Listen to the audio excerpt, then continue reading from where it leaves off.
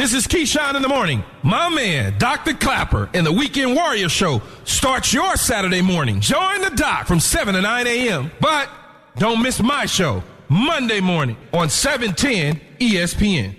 What's going on, LA? This is Kobe Bryant. Magandang umaga. Start your weekend off right. Listening to the Weekend Warrior Show with Dr. Clapper. Umiihi bang pasyente mo? Every Saturday morning from 7 to 9 a.m. on ESPN, 710, home of your Los Angeles Lakers. Died at age 56, but he teaches us, enjoy every sandwich. It's awesome. How to live your life, just like Steve Jobs. And nobody knows Steve Jobs better that I know than this man, the great Richard Wolpert. Richard, thanks so much for making time and calling all the way from the Bahamas. I wasn't going to point that out, Dr. Clapper, but thank you for having me.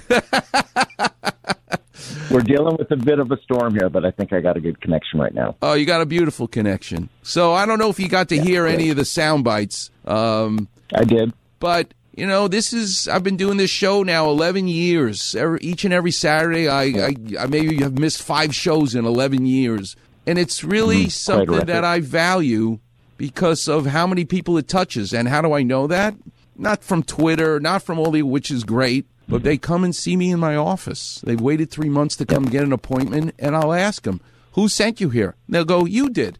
And they're young, they're old, they come from all walks of life, and it's a beautiful thing. Today's show is the epitome. This, to me, Richard, is the ultimate show about how you should live your life. And I think you spent a lot of time with Steve Jobs, who indirectly and directly changed all of our lives. I don't care what you do for a living. That damn iPhone that's in all of our pockets has made the world different.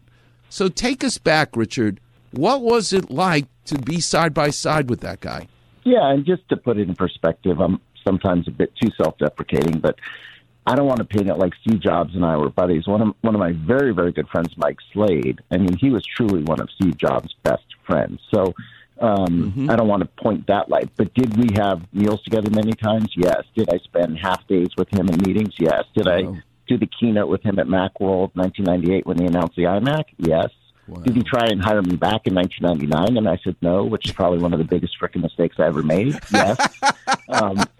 So I just want to put it, yes, I know him better than probably most that you have spoken to, but I don't want to pitch it. Right. Even That's I fine. were like best buds. That's fine.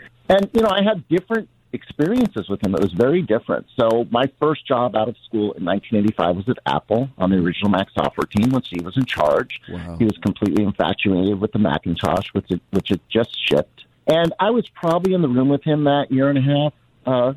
So, question. I know you as Dr. Clapper. Do I call you Dr. Clapper on your podcast? You can call me whatever you want. You can call me Robbie. Robbie, okay. So I was maybe in the room with him 5 or 10 times in that year and a half, Robbie, and I was scared to death, right? I was a 22-year-old young punk, and I had fallen in love with the Macintosh. Like, when it released when I was a senior in college, to me, it was like, oh, my God, I've seen the future. I moved to Cupertino and I graduated without a job, just knowing I am going to get a job at Apple, and I did. But I never said a word to the man, right? He was God, even then to me in 1985, just his visionary and all he'd been through. And a lot of people I don't know, but prior to starting Apple, he spent almost a year in India, like doing a self-realization journey that led to great bumper stickers he had at Apple in 1985, like "The journey is the reward," which is a quote I still use today. So that was my early sort of Steve Jobs experience, and I got to know him a little bit through my first software company, which was a Mac software company called After Hours Software, which is one of the top-selling software companies for the Mac.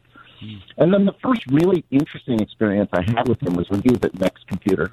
And how long do you want me to go here, Robbie? Because I could go for 20 minutes. I'll interrupt you, Diane. I'm not embarrassed. Don't worry. Keep going. It's just fascinating that you walk side by side or in rooms with Thomas Edison, basically, a man who, and I'm really fascinated by the mechanism of it all. George Steinbrenner, the most hated owner. Lorne Michaels, nobody says nice things about this guy, but he's got the longest running show. And everybody talks about Steve Jobs, what a jerk he was. I refuse to believe that you have to be a jerk to be successful. I don't want to believe that. But somehow this guy got the most out of people like you. He made you do things that you didn't even think you could do. Absolutely. And I want to know how he did that. Yeah. He got the best out of people. Was he an ass? asshole? I don't know if I'd go that far. That's a harsh word. But did he not put up with anything less than greatness? Absolutely.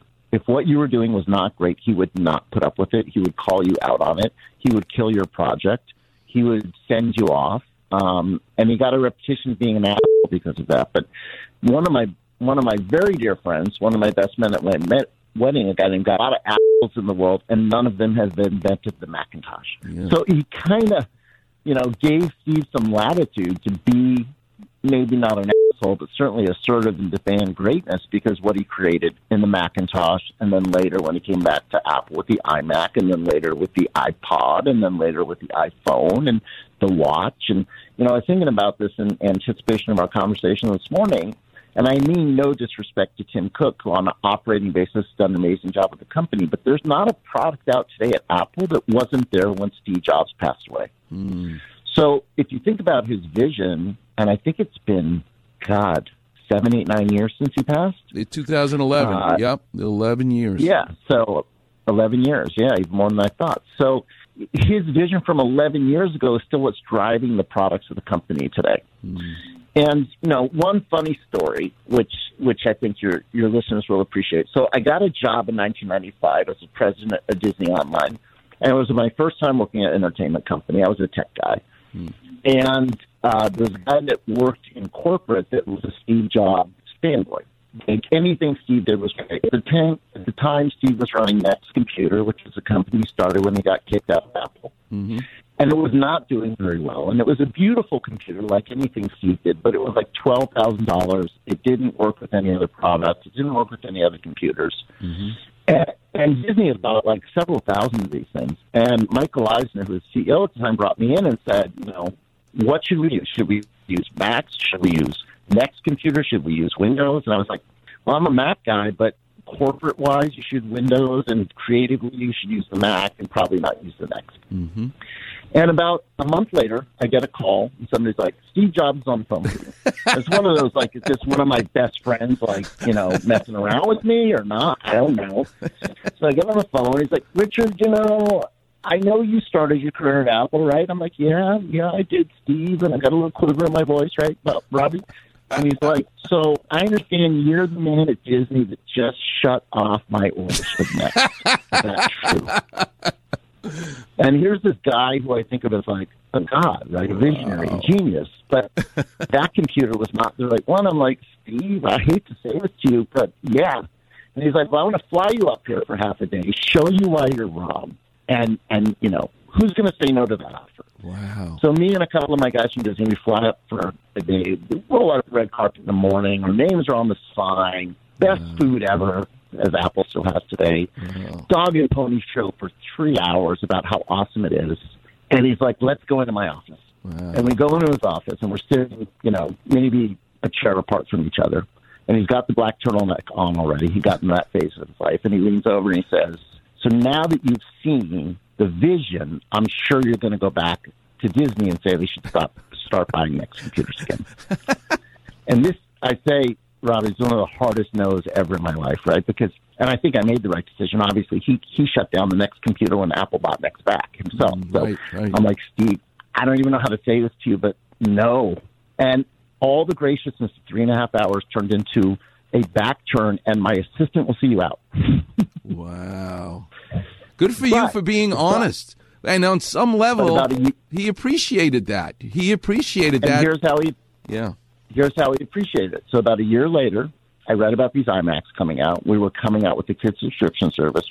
And I called him up, and I said, I have an idea for you. And he got on the phone. I'm like, we're launching this Kids subscription service this summer. If you send me some prototype iMacs, I will launch it on Windows and the Mac the same day when you launch the iMac. And he was like, Richard, thank you for the call. That's awesome. Let's do it. And we did it. We worked together for 6 months. And I have the 13th ever prototype-made iMac in my office at home. And that's what we used to program it on. And then in 1998, I spent the entire day with him. We did the keynote, one of his famous Macworld keynote addresses in New York. And he introduced the iMac, and he introduced me, and I showed what we did for Disney.